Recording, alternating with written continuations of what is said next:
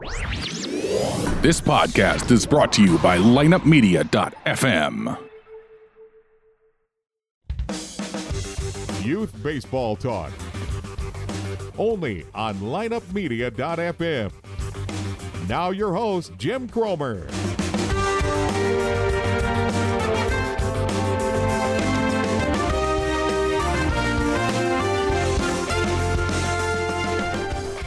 Hello everybody, welcome to this week's edition of Youth Baseball Talk, brought to you by The Rope Trainer. Make sure you check out theropetrainer.com and see what's going on with our friends Earl Perrin, John Smoltz, Chris Verna. As John Smoltz always says, everyone should have one, from big leaguers to little leaguers.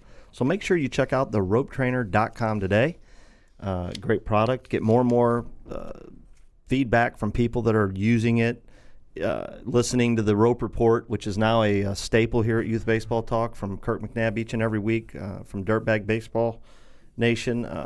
Guys are finding ways to incorporate it, whether it be in rehab, training, just every day getting loose and saving those bullets for the arm. A lot of guys saying it's making a difference out there. Their kids have never felt fresher. Their kids have never felt better. Just, anything that works, that has scientific data behind it that says not only does it work, but here's why it works and it's safe, I'm on board with. So, again, can't do the show without the support of guys like these people: Earl Perrin, John Smoltz, Chris Verna, all the gang over at theropetrainer.com.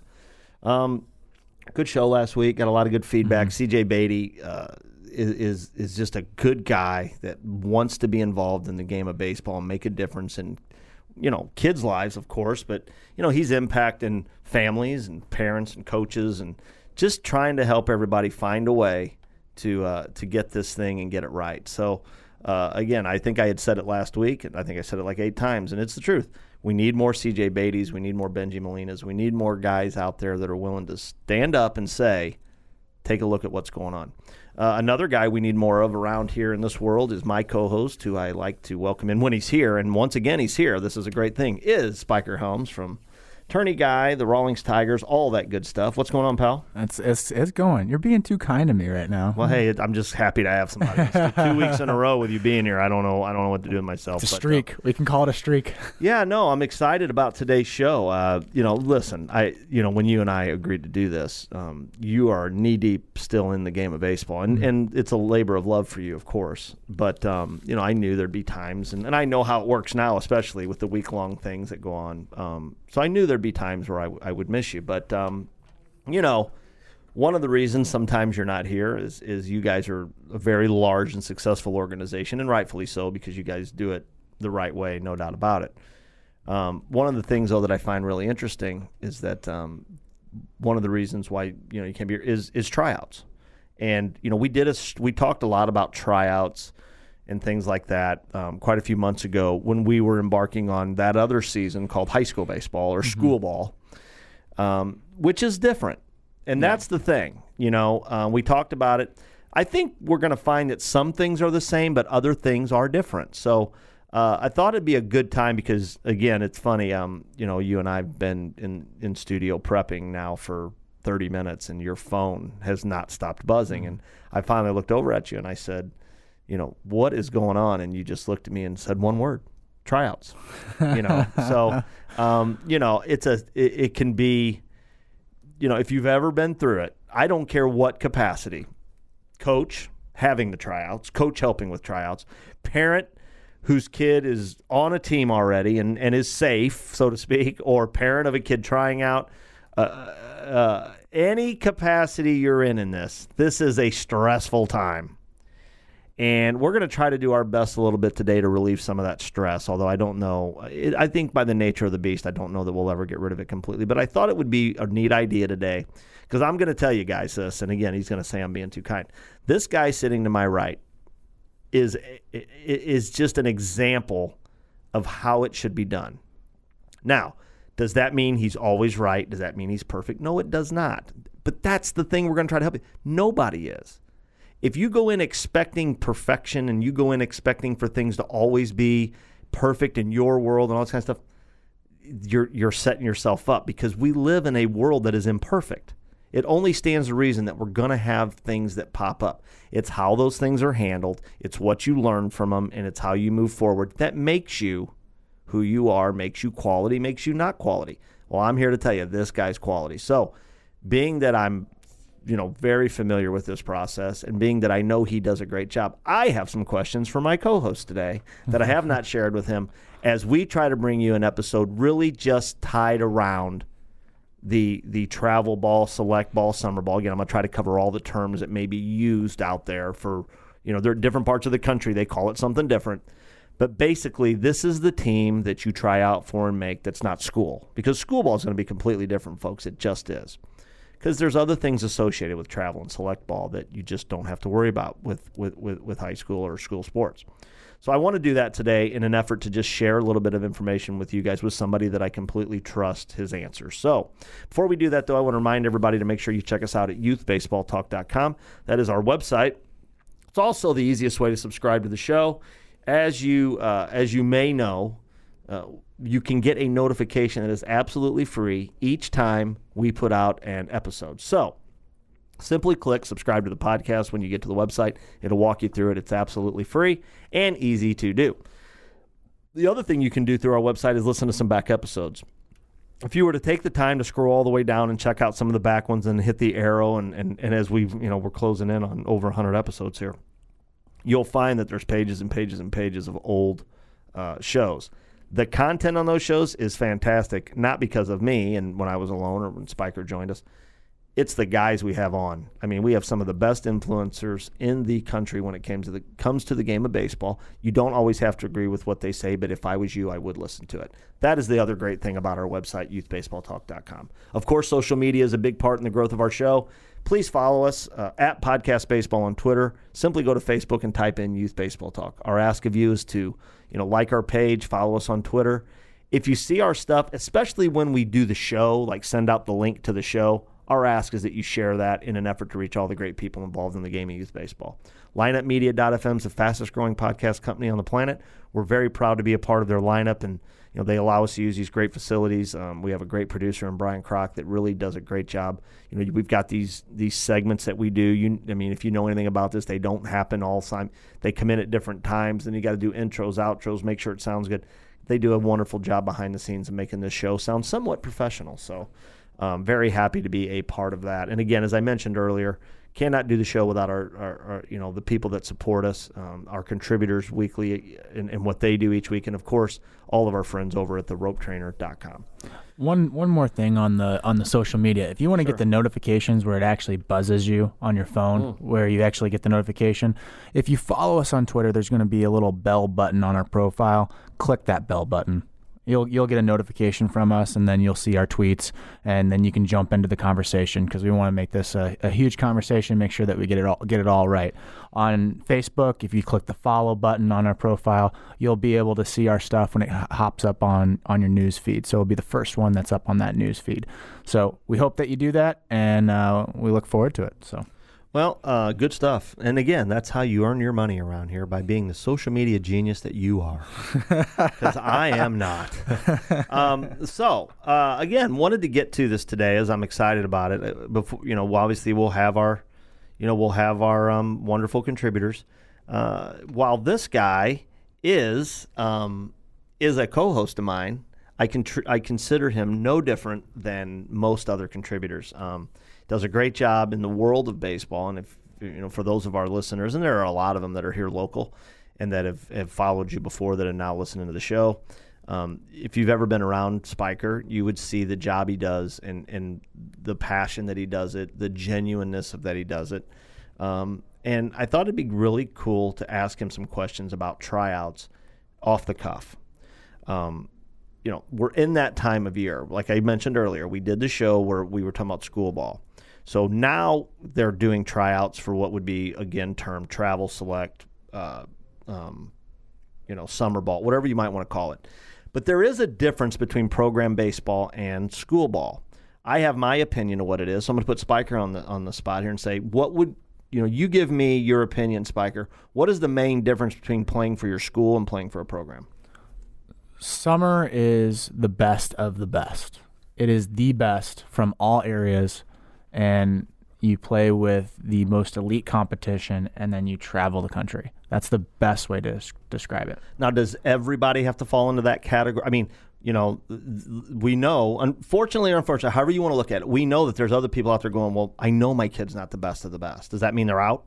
No, that does not mean that they're out. There's plenty of clubs out there.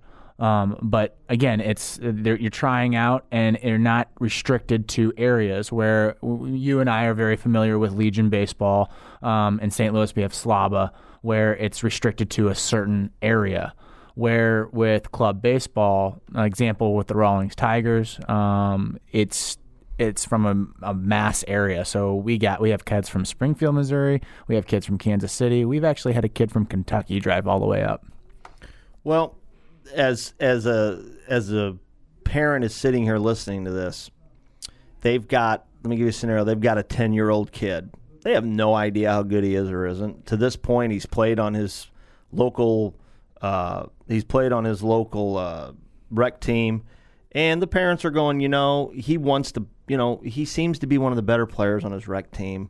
I always love this too, because you never know if this is true or not. He wants more. Now, does the kid want more? Does the kid want more? I mean, you never know about these things, but I get it because I've been there. What's it like for that 10-year-old coming to a tryout? Like, what can they expect?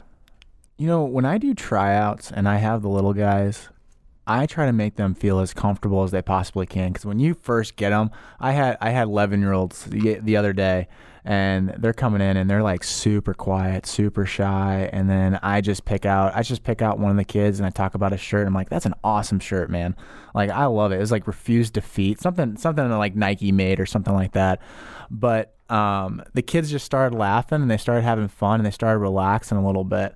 So for the little guys, I would say, you know what, go to as many tryouts as you can because it's free. Like, you don't know what your competition level is if you stick on your same team or same league. Really try to test the waters, and then you'll end up finding out where your player places. I guess for me, I look at it as if I looked at it from the parent point of view, I guess what I would want for my kid would be for him to learn the game of baseball. Mm-hmm. I'd want him maybe to learn how to be around other kids.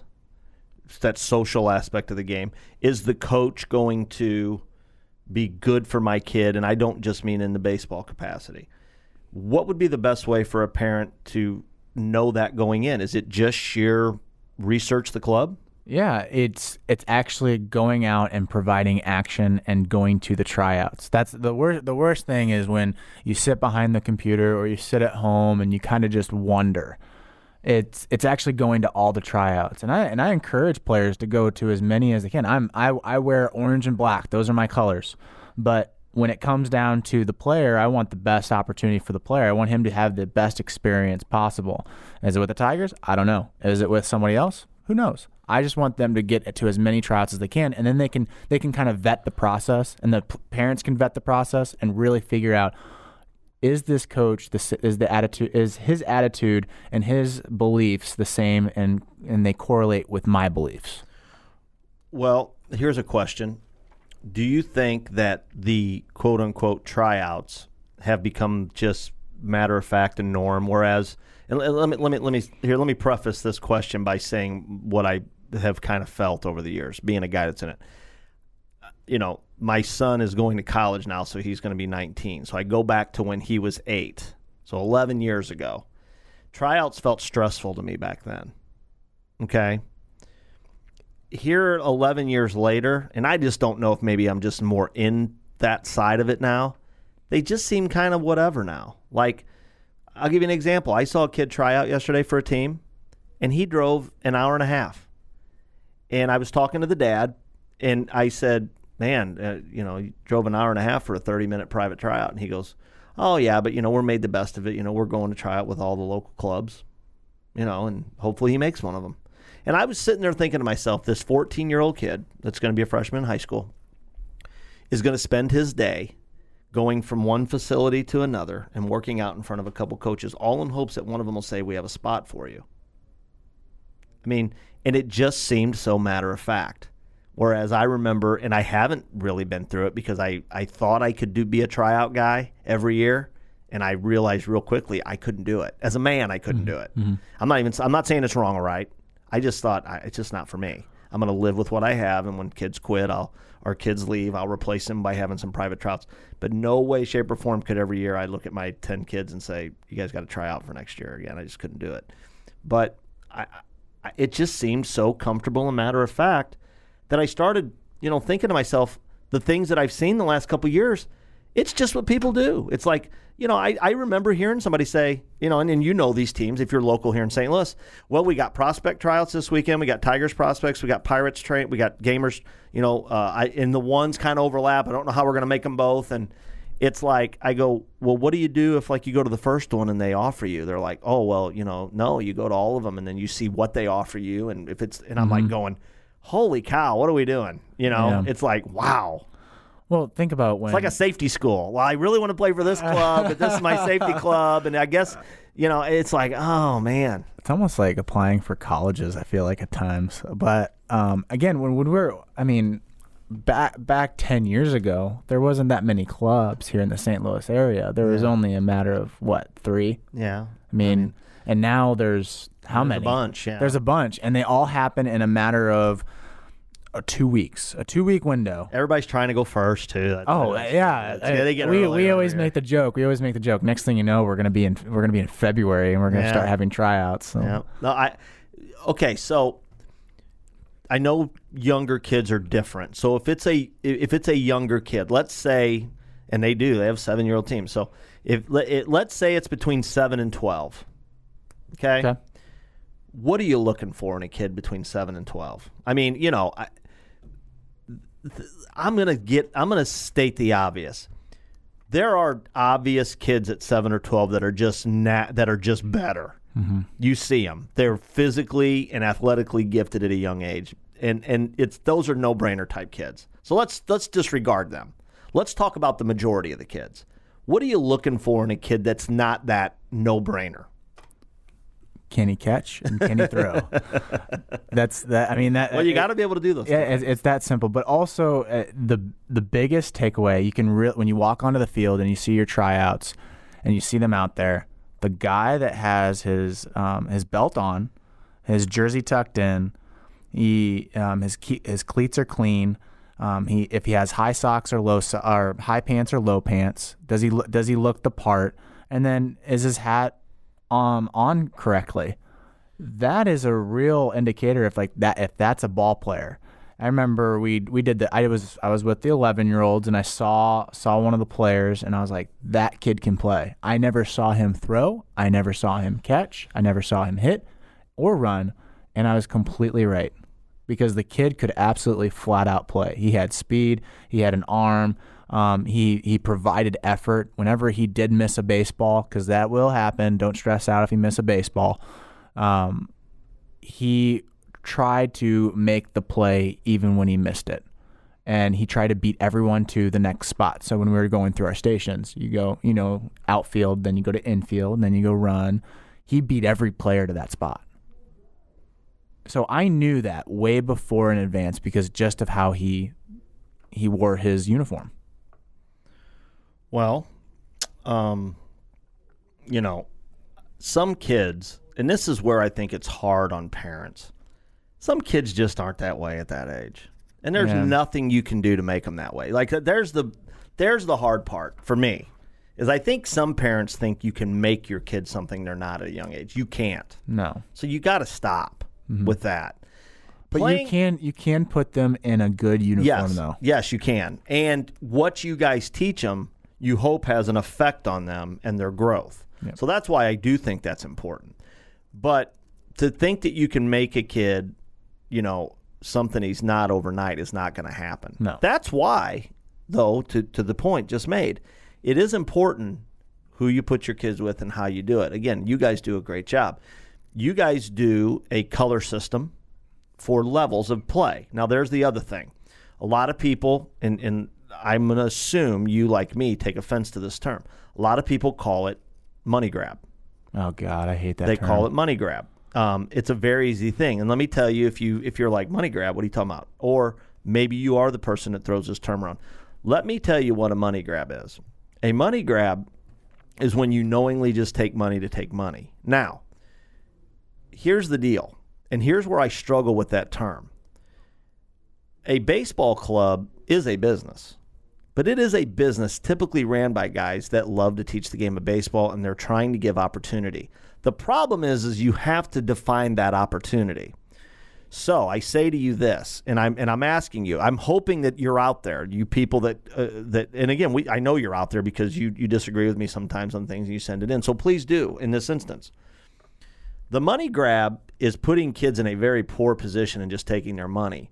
The way that a lot of clubs do it, and the Rawlings Tigers are a great example, you guys don't just take money from kids and then set them in positions to fail. You guys provide probably 90% of the time, or 99% of the time, you have enough kids to form teams based on ability that are going to play like teams of that ability. Mm-hmm. That's why I've never understood the money grab term, because for me, if you say, okay, you want to do this? We have a team for people of your current skill level, and it's going to be coached, and we're going to try to help you get better, and we're going to try to help you do this. You're going to play on the white team, which is the lowest level, correct? Mm-hmm. Well, that's your single A, double A events. What's wrong with that?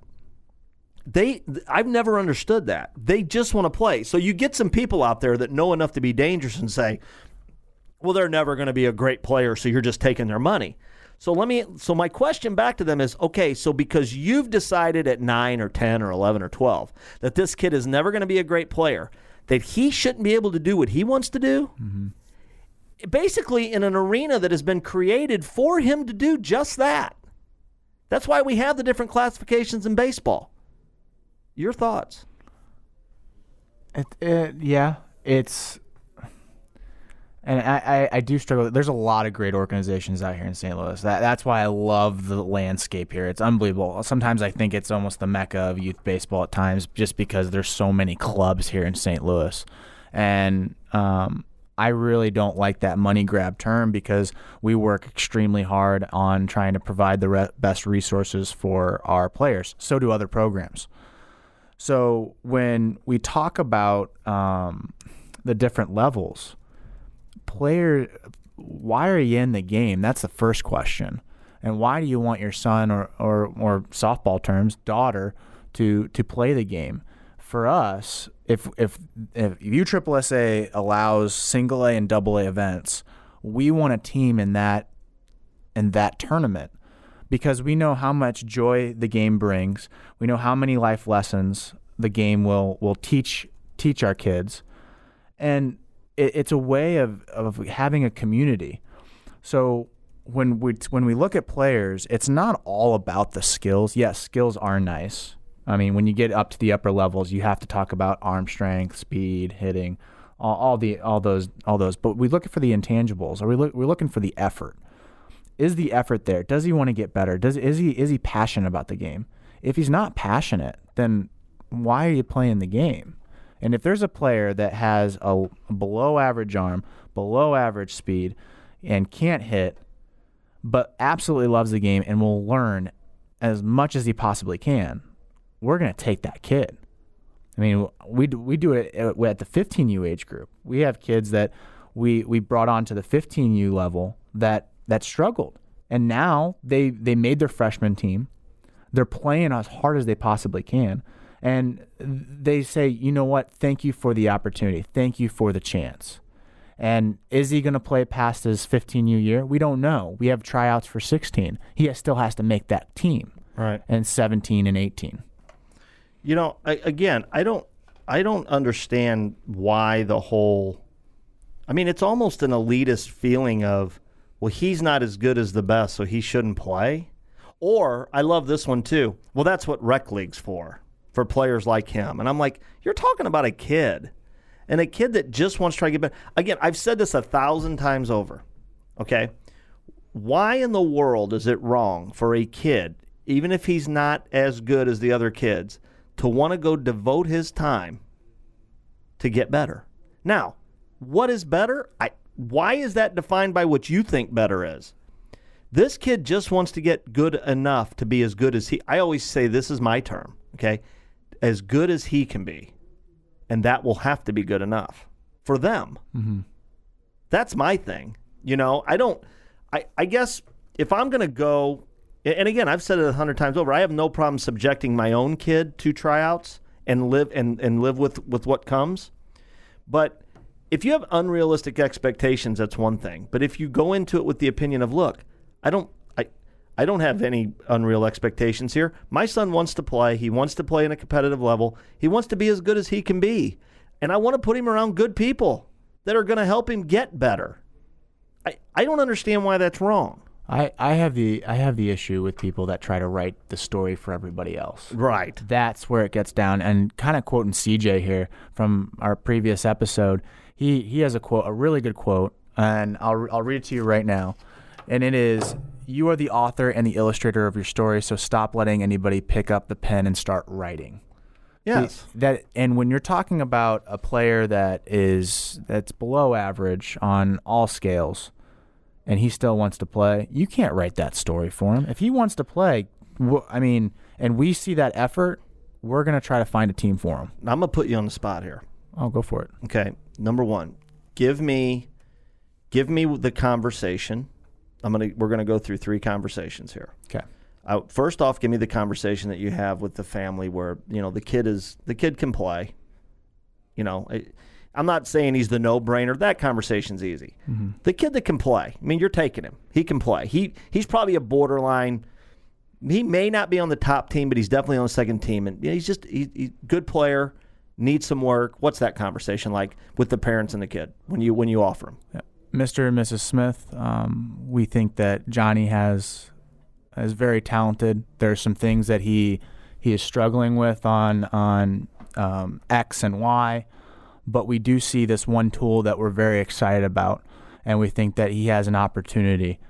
We're going to offer you 15 orange.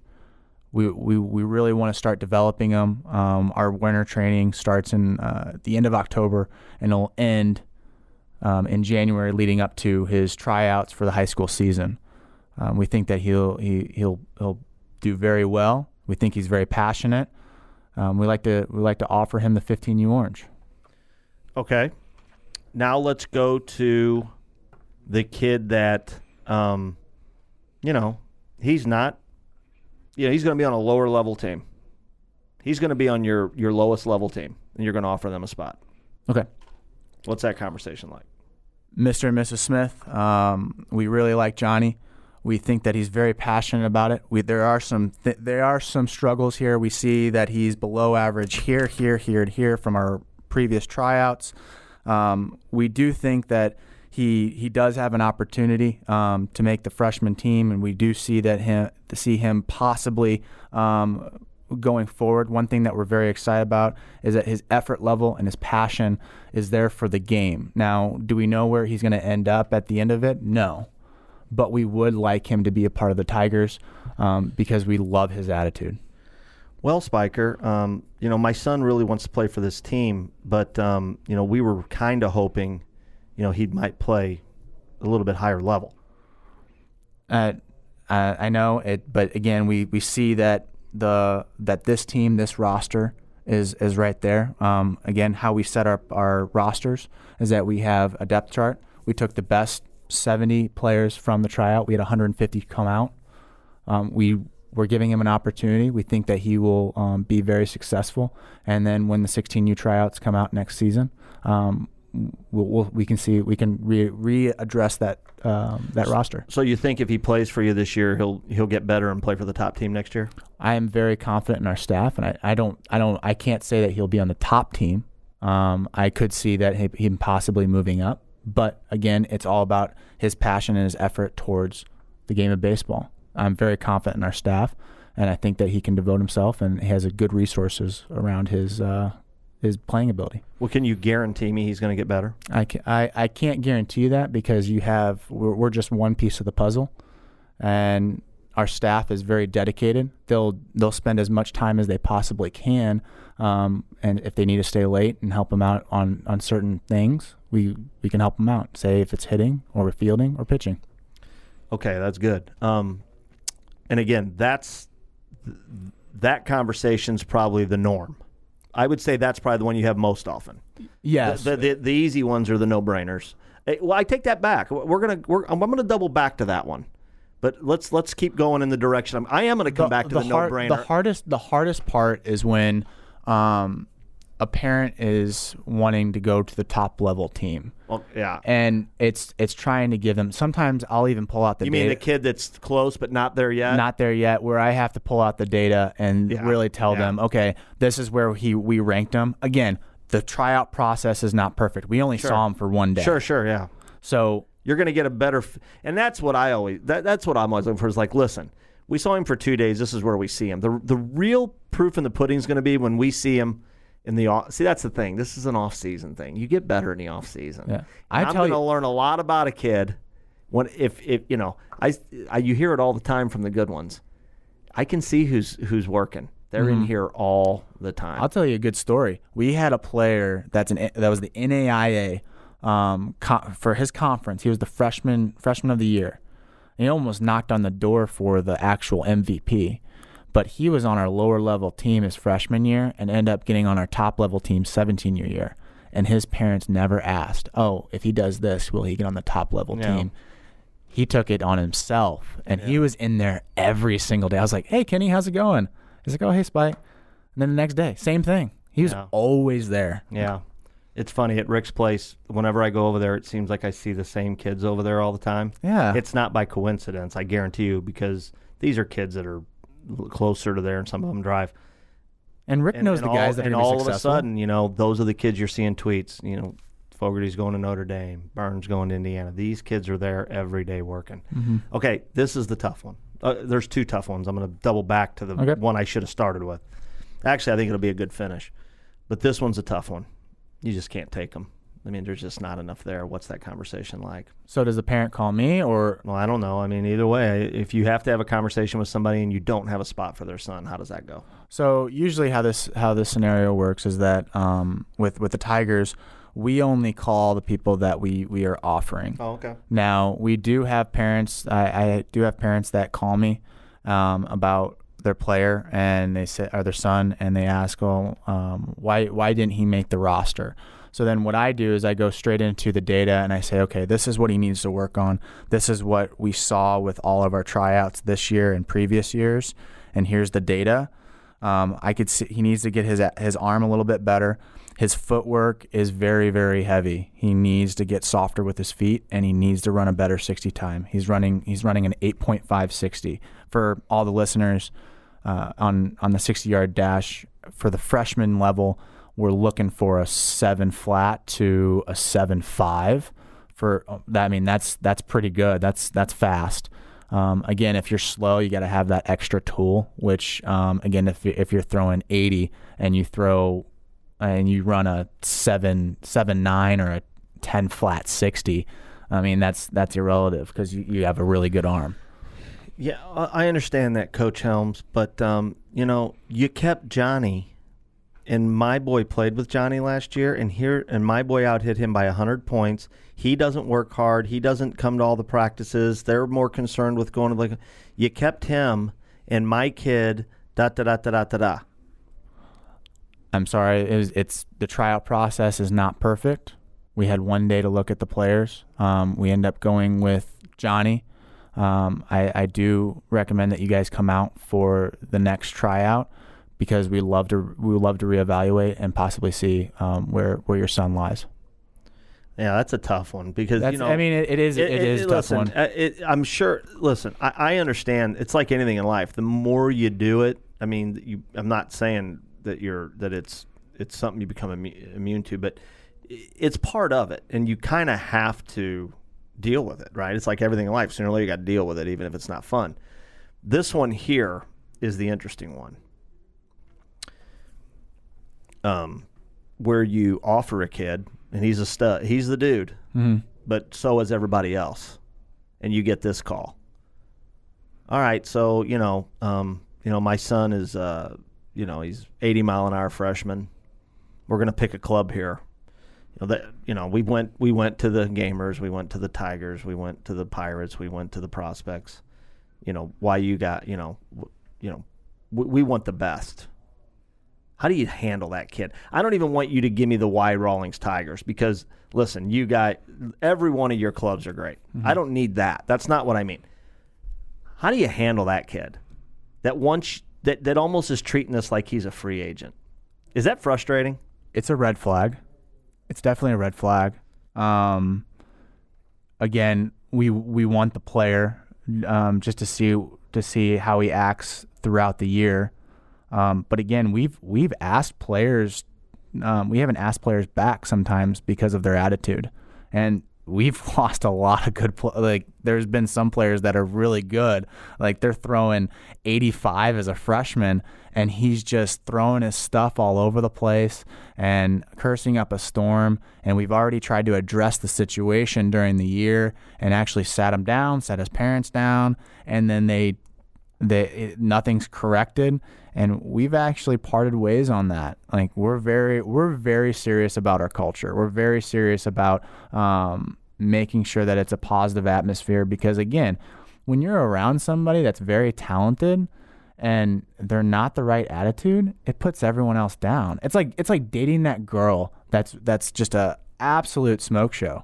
Right. But has that that stigma about her, and like, you know what, I'm good. I'm gonna go over here. Yeah. You stay right there. Yeah, I would think and maybe that, I don't know, maybe this is unrealistic, but I would think any one of you guys, any one of the programs that I know, I think I would be inclined that if somebody said, why you guys, I would look at them and say, did you not do your homework?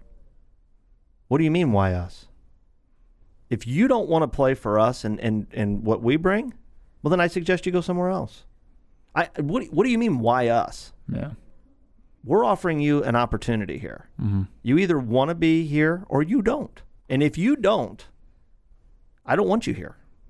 I'm sorry, and I know it's not like that everywhere. That's like asking a college, so Division IIs. So you ask if you're getting recruited by a Division II, you have UCM, Lindenwood, let's think about another D2, McKendree, and you end up saying why us to them. Oh boy, that your scholarship's revoked. You're not getting anything. We don't even want you as a preferred walk-on.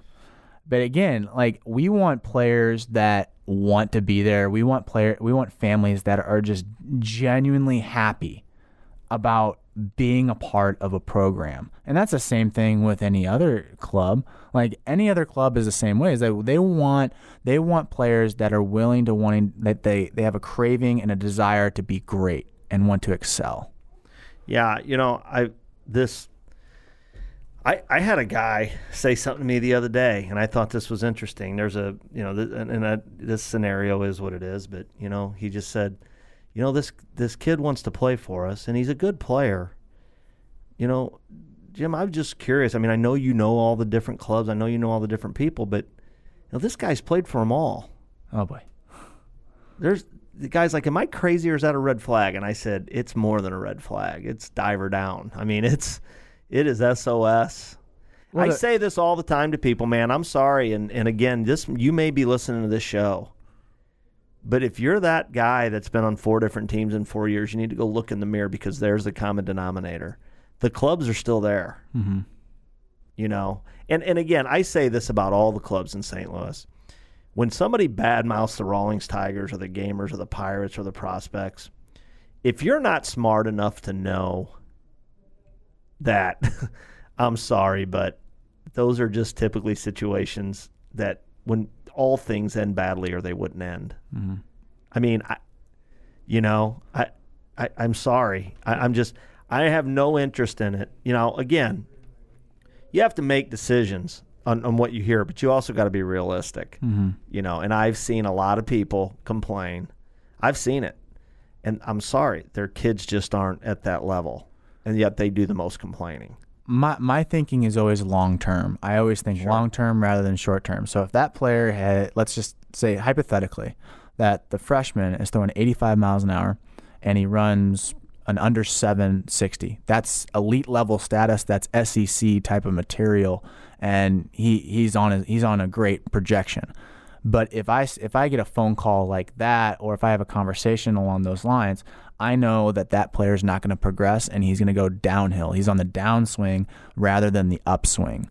I would actually rather have the player that is floating at 78 miles an hour and is running a 7.2, 7.3 60, who's a shortstop and has okay power. That kid, and he has an attitude of being selfless. His ego's not getting in the way. He's very humble. He's like, you know what? I'm just thankful for the opportunity. I do have a couple offers from other clubs. I'm going to make my decision here shortly. I just want to thank you so much for the opportunity. Click. I know that I have to work my tail off to get that kid back on the phone and try to get him to be a Rawlings Tiger, because I know that he's on the upswing and I just want to be a part of the ride. Yeah, people can say that, I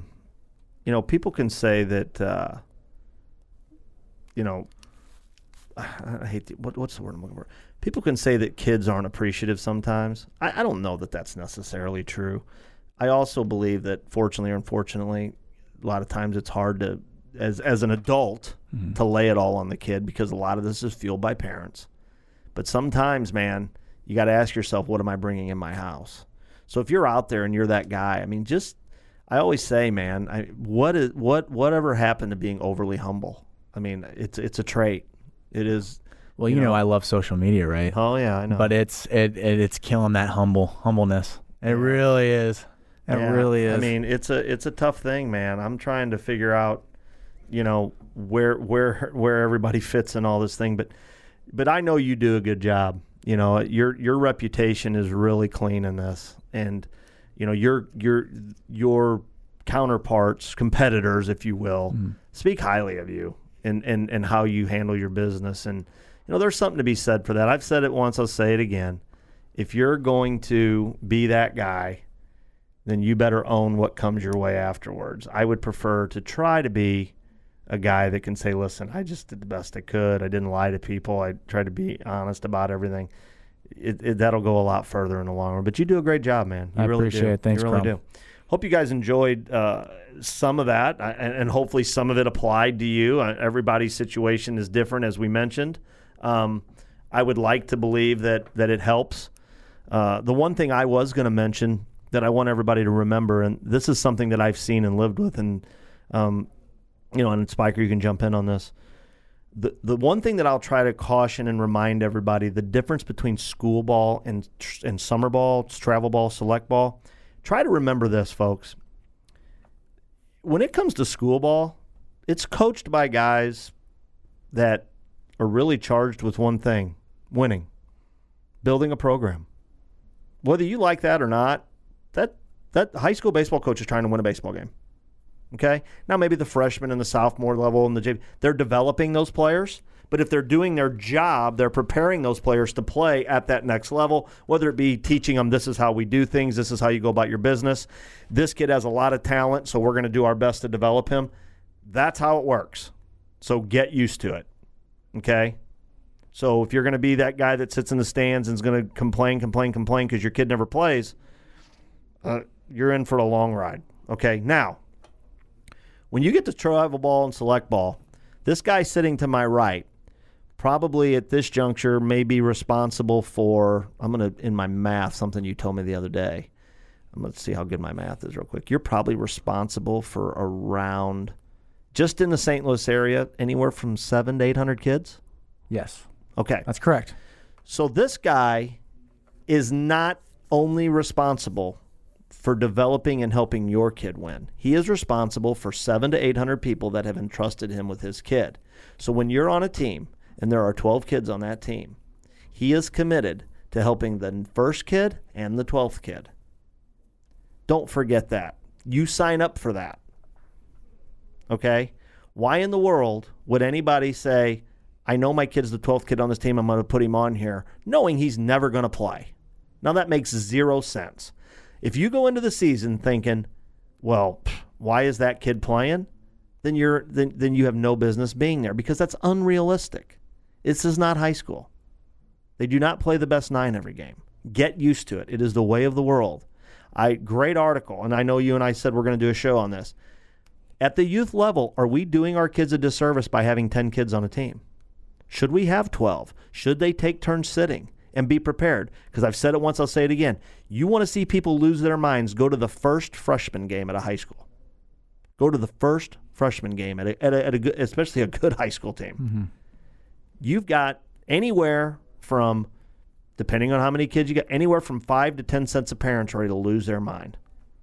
Well, when you have 14 players on a roster. Well, if you've got 20, oh gosh, you've got 10 sets of parents, 11 sets of parents that have for probably 7 years traipsed all over the place and watched their kid play every game. And now all of a sudden, probably one of the better players on his team, now all of a sudden they can't play. It is different. But when you play program ball, it costs money.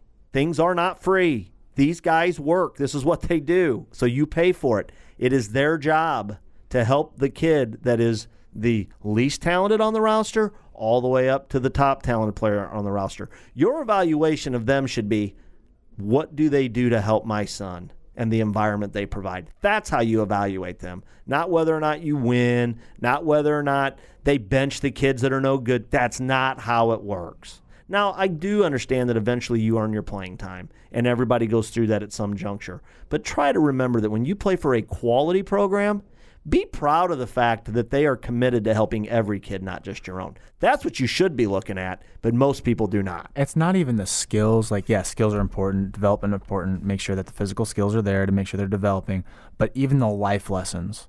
Like, just thinking about the team that I'm coaching right now, there's been so many situations where the only time that I really get riled up is when the attitude is not there, and we got to figure out that attitude real quick, and as a whole. So when you're trying to find a club and you're going to these tryouts, that's another thing to look at is, are they going to teach my kid the right morals, the right attitude on how to approach a game, because then again, the game's going to leave all these kids at some point, and then they're going to be stuck out on the real world. And how do they approach the real world? And I think the game is a great correlation to the real world when it comes to that. Yeah, again, it's all part of the why are you doing this? What's your end game? Are you realistic? I mean, those are tough things as parents and as coaches and players in general to live with every day. And you do a great job. That's why I wanted to hear that. Thank and you. I know you're knee deep in it right now, so you'd be fresh. Knee deep in it. The guy that's knee deep in it, no different than you, is our man Kurt McNabb with Dirtbag Baseball Nation, and he does do a great job with the Rope Report each and every week. And again, we thank the people at theropetrainer.com for their continued support. Make sure you check out the rope today. If you want to learn more about how to use the rope and what you should be doing with it, now's the time to open your ears and pay attention. Take it away, Kurt. What's up, all you Dirtbag Baseball Nation followers and members of the Rope Trainer Revolution? I hope you all had a great week of baseball. I want to take a moment to say thank you for the support and positive comments we've received in regards to what we're trying to do here on the Rope Report. I've had so much great feedback, great stories, and well-thought-out questions asked from coaches, parents, and players alike over the last month that I know we're on the right track here. This is why Earl and his team at the Rope Trainer and I joined forces and started the Rope Report. We are and want to be your arm care specialists, since that is our area of expertise, as well as our number one mission, vision, and goal every day. We want to educate you and teach you how to use your entire body in order to take undue stress off your arm during your throwing motion. Now, I'm sure most of you listening are all fired up and excited about the non-waiver trade deadline and what your favorite team has already done or hoping they will do before July 31st. Over the last week, we've seen some more big pitchers like Kershaw go down with arm issues like we've seen with other pitchers all season long. These are troubling issues for teams, management, and fans alike because they, like they say, pitching and defense ultimately wins championships at all levels. I bring this up because the game of baseball needs healthy arms and bodies at all ages in order to be fun and rewarding to play or watch. Last week, I spoke about focusing on the dime when throwing and/or pitching. This week, I'd like to talk about what a power angle is and how to create a natural, repetitive power angle for your pitching mechanics to be able to hit the dime. A power angle is exactly what it sounds like. It's your body creating what I call a positive power angle directly to and through the dime. Most coaches will teach you to stay tall and back on your back leg, get to a balanced position, and this is wrong. Once you lift your stride foot off the ground, you are in motion and need to stay in motion to create a naturally powerful pitch with the least amount of stress on your arm and body as possible. If you lift your stride foot and try to stay back and balance over your back leg and then fire to the plate of the dime, your mechanics actually break down because your kinetic chain of events don't work consistently. They just don't have the opportunity to. The end result is you end up manipulating your arm motion, and you definitely don't want to do this. Staying back and then firing is like driving a car with the brakes on. You got one foot on the accelerator and one foot's on the brake. Think about it. Pitching mound is designed with a downward slope to the plate already. So as soon as you lift your stride foot, you have already started to create a natural power angle with your body to the dime. You need to simply keep in positive motion or acceleration to the dime naturally every time, and your body's going to learn over repetitive times of doing it how to fire to the best and most natural potential. If you lift and go directly to the dime with your stride foot, front knee, hip, shoulder, and eyes, then your throwing arm has to follow along for the ride, and you release the ball with your middle finger going directly to the dime, since it's the last point of contact with the ball. If you stride offline from the dime, then you have to manipulate your arm and middle finger in order to throw the ball to the dime, which will result in a loss of velocity, loss of accuracy, but most importantly, will increase the level of stress being created on your arm, leading to arm soreness and ultimately an injury if you continue to pitch like this. If you don't believe me, then try doing both methods for yourself and feel the difference. Better yet, if you want to discuss this in more detail in order to better understand what I'm talking about, please contact me at info@dirtbagbaseballnation.com. I love talking pitching and throwing because it's the greatest feeling when I ask the players I work with, "How's your arm feeling?" and they reply with, "Never better, coach." I'm Kirk McNabb of Dirtbag Baseball Nation, and that's all the time I have for this week's episode of the Rope Report. Before I go, just a quick reminder that you can do all the drills I talk about here on the Rope Report with the Rope Trainer anytime and anywhere. Trust me, your throwing quality will go up if you follow along with my drills and using the Rope Trainer, because you won't get a bunch of confusing talk and buzzwords thrown at you when you should simply be focused on learning what your body and arm needs to be doing properly, and then learning to feel when it's right or wrong. If you don't already have your own rope trainer, then go to www.theropetrainer.com to get one. And be sure to enter Dirtbag5 at checkout to let us know you heard about it here on the Rope Report. Thanks again, everyone, and keep those comments and questions coming to me at info@dirtbagbaseballnation.com. And be sure to follow us on Facebook and Instagram at Dirtbag Baseball Nation. Until next week, hit those fields with that get dirty mentality, all you dirtbags. Good stuff as always. He's a good man. Does a great job. Great product. Great ingenuity. Trying to help. Again, just happy to have them on board. And anything that can be done out there to help young people with these arm problems is all good in my book. Another guy that does a tremendous amount of good for the baseball community, especially young kids, old kids alike. That's why I like what he does. You can apply everything he does to whether your kid's 8 years old or 18 years old. Make sure you check out EliteBaseball.tv. Let's hear from Justin Stone. Take it away, my friend. Thanks, Jim. Justin Stone here from EliteBaseball.tv, coming to you with the tip of the week. And as we finish up choosing our travel teams for the next year, this is a high anxiety time for parents and players. And the majority of the time, you're going from team to team and you're probably doing multiple tryouts, but you're also finishing a season with a current team that in most cases, players would like to contribute for the next year.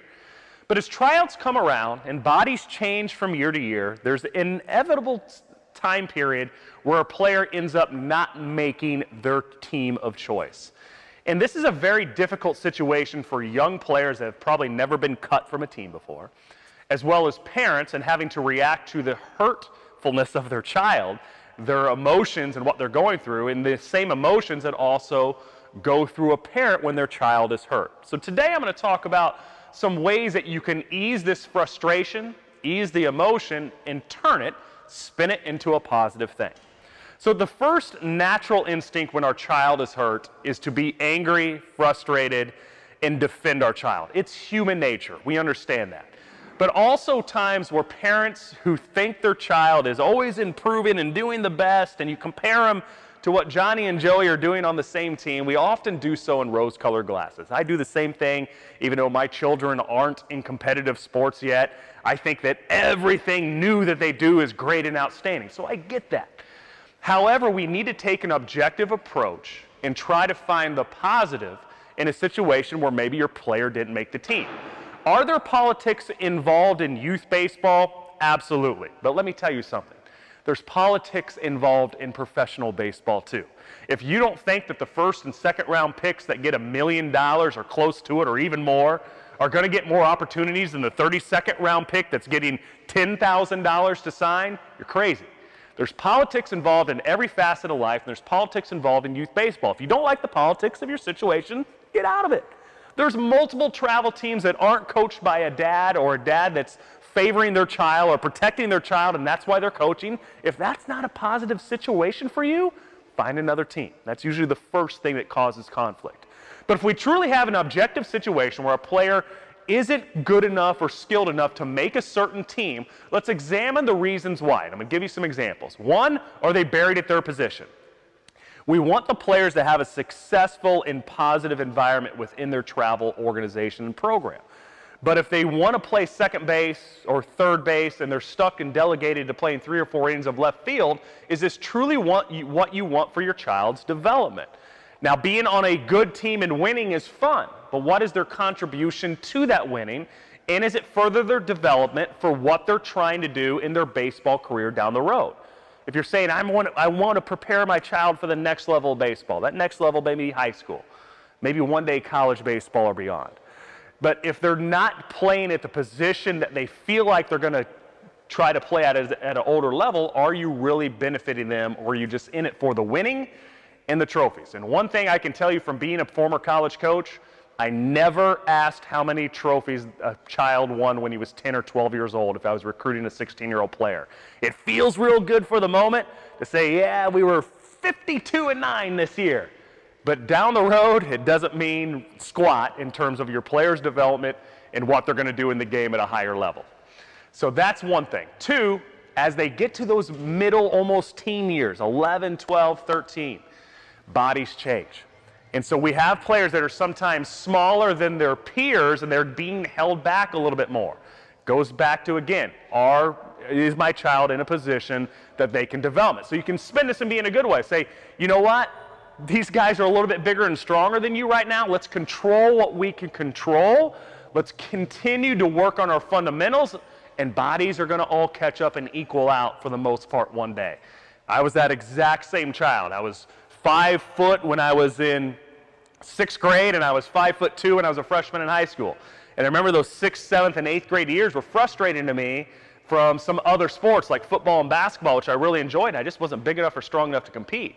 But baseball, I always could control my fundamentals. That's the one part of the game that I can control until my body changed.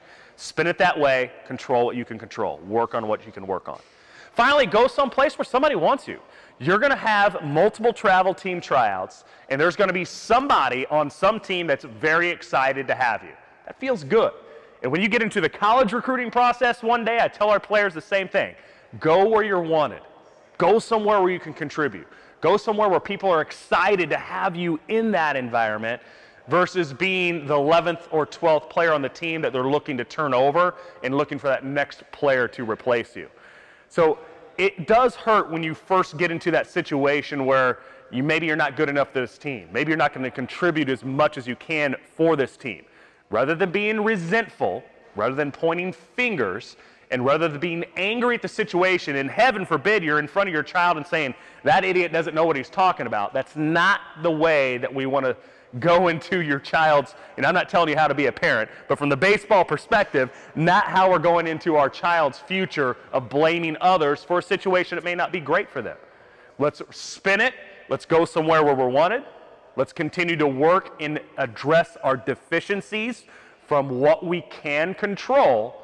And then down the road, sometimes when bodies change or you get into a different political environment with a different coach, you're going to find that team that fits you.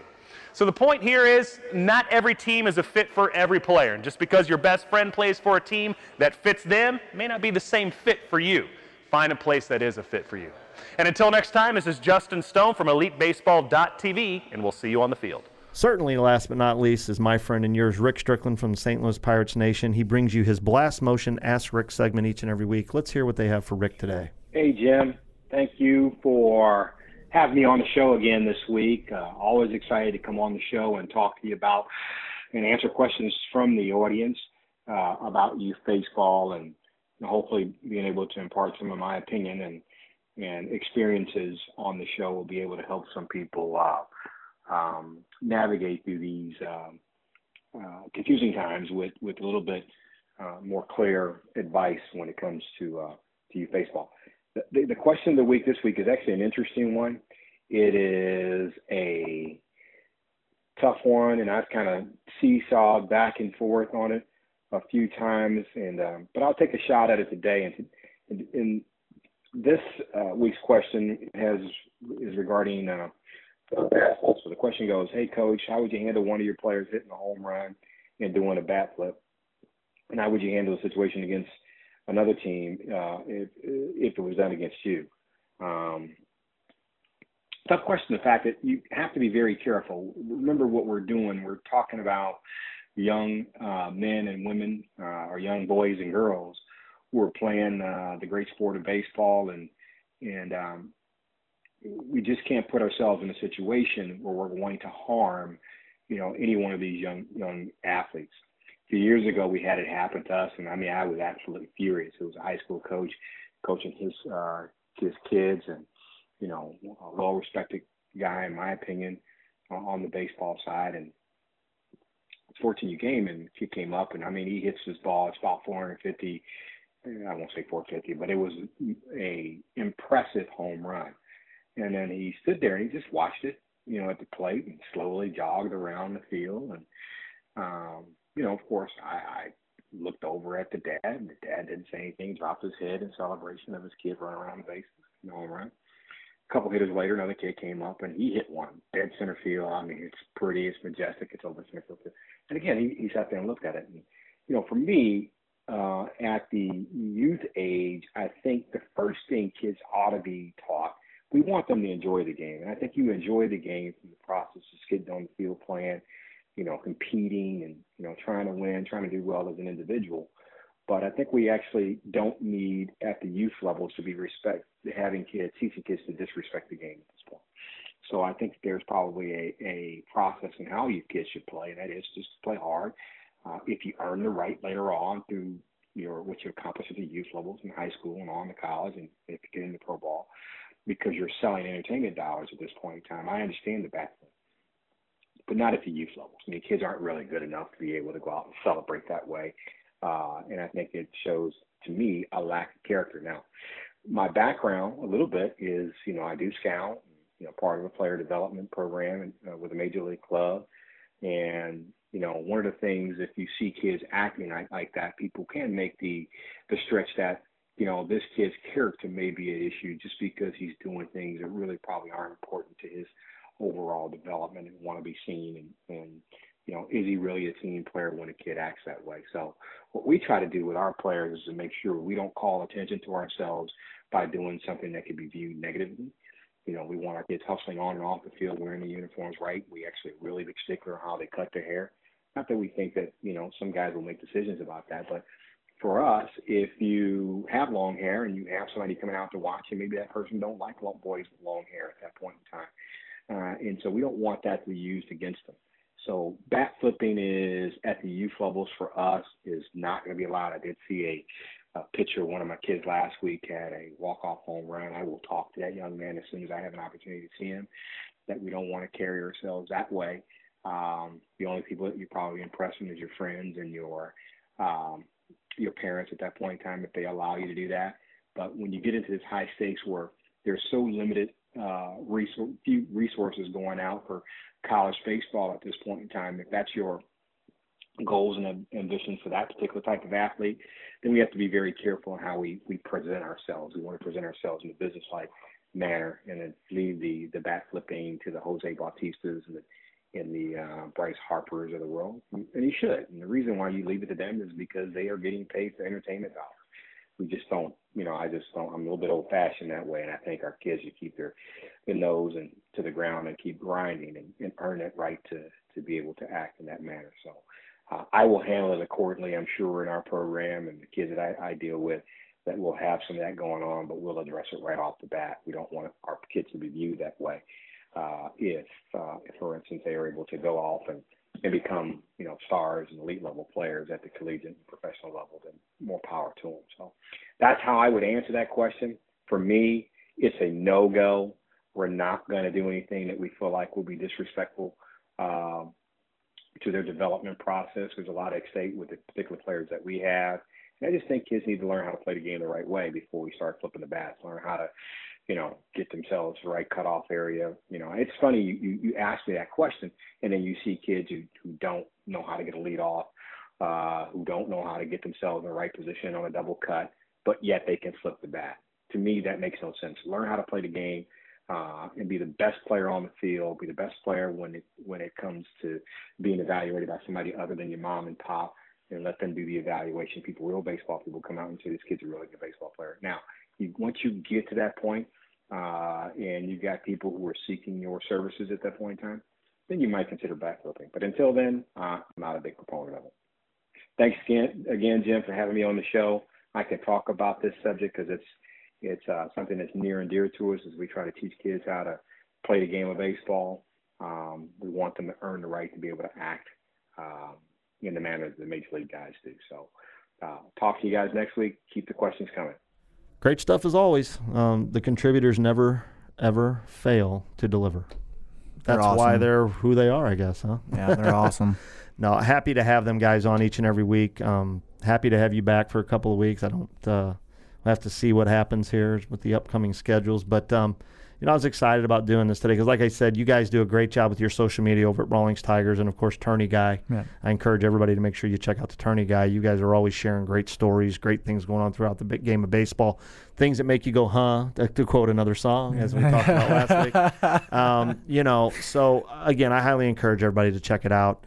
Again, I wanted to do that this week. It's important because it has become the norm. Tryouts have become the norm in every sport. People have become accustomed to it. It's not the thing I think it used to be where people, oh, my God. I think people just accept it. And I struggled with that at first. I thought, man, people are never going to be able to handle this. And, boy, resilient, and they deal with it. And, man, I'm glad I'm done with it. It's like, I'm not done with it. My kids are going to deal with it because if they have any aspirations and, one's playing in college next year and the other one's playing in high school, if you're realistic about this thing, and this is what I've told them, and this is why I've told them when you actually have a tryout that's a week long or 2 days or 3 days, try to remember one thing. No reason to be jealous because you've basically been trying out every day. Mm-hmm. If you don't approach it that way, you may be in trouble. Yeah, the ones that are not nervous, and I've noticed this with the high school age group, the youth tryout's completely different. That's probably my favorite tryout because it's so much fun with the little guys. Oh, yeah. Because they're all nervous. But with the high school guys, the ones that are not nervous are the ones that have been preparing for it. Yeah. So they just go about it every day. So it's nothing, and again, we don't see that as parents, but that is a quality and a trait that it helps if you have it. If you understand that this is we talked about the grind on the last episode with CJ, but that is what it is. It's a marathon. Here's a great quote. It's a marathon, not a sprint. Yep. Darren Hendrickson, our friend at SLU, uses that one all the time, and I'm sure he got it from somebody else. It is a marathon, not a sprint. Do things the right way. Good things will happen for you and yours. Spiker, great job, man. Thanks, Chrome. Remember, check us out, youthbaseballtalk.com. It's our interactive website where you can listen to all the back episodes, including the current. You can also subscribe to the show there. Please follow us on Twitter. We are at Podcast Baseball. Would love for you guys to connect with us on Facebook. Simply type in Youth Baseball Talk. Make sure you check out lineupmedia.fm. The statistics tell us that you're listening to this show, which means you're a podcaster. You're probably listening to about 6 podcasts then. If that's the case and you have time for it, check out lineupmedia.fm. They take your entertainment time very seriously. I assure you, you will find another podcast that interests you. For Spiker Helms, I'm Jim Cromer. This is Youth Baseball Talk, and we will see you guys on the field. Tune in next week for another edition of Youth Baseball Talk. Subscribe and leave a rating and review on iTunes, Google Play, Stitcher, or wherever you listen to the show. Find us online at youthbaseballtalk.com, facebook.com/youthbaseballtalk, or on Twitter at podcastbaseball. Plus, check out all of our podcasts at lineupmedia.fm.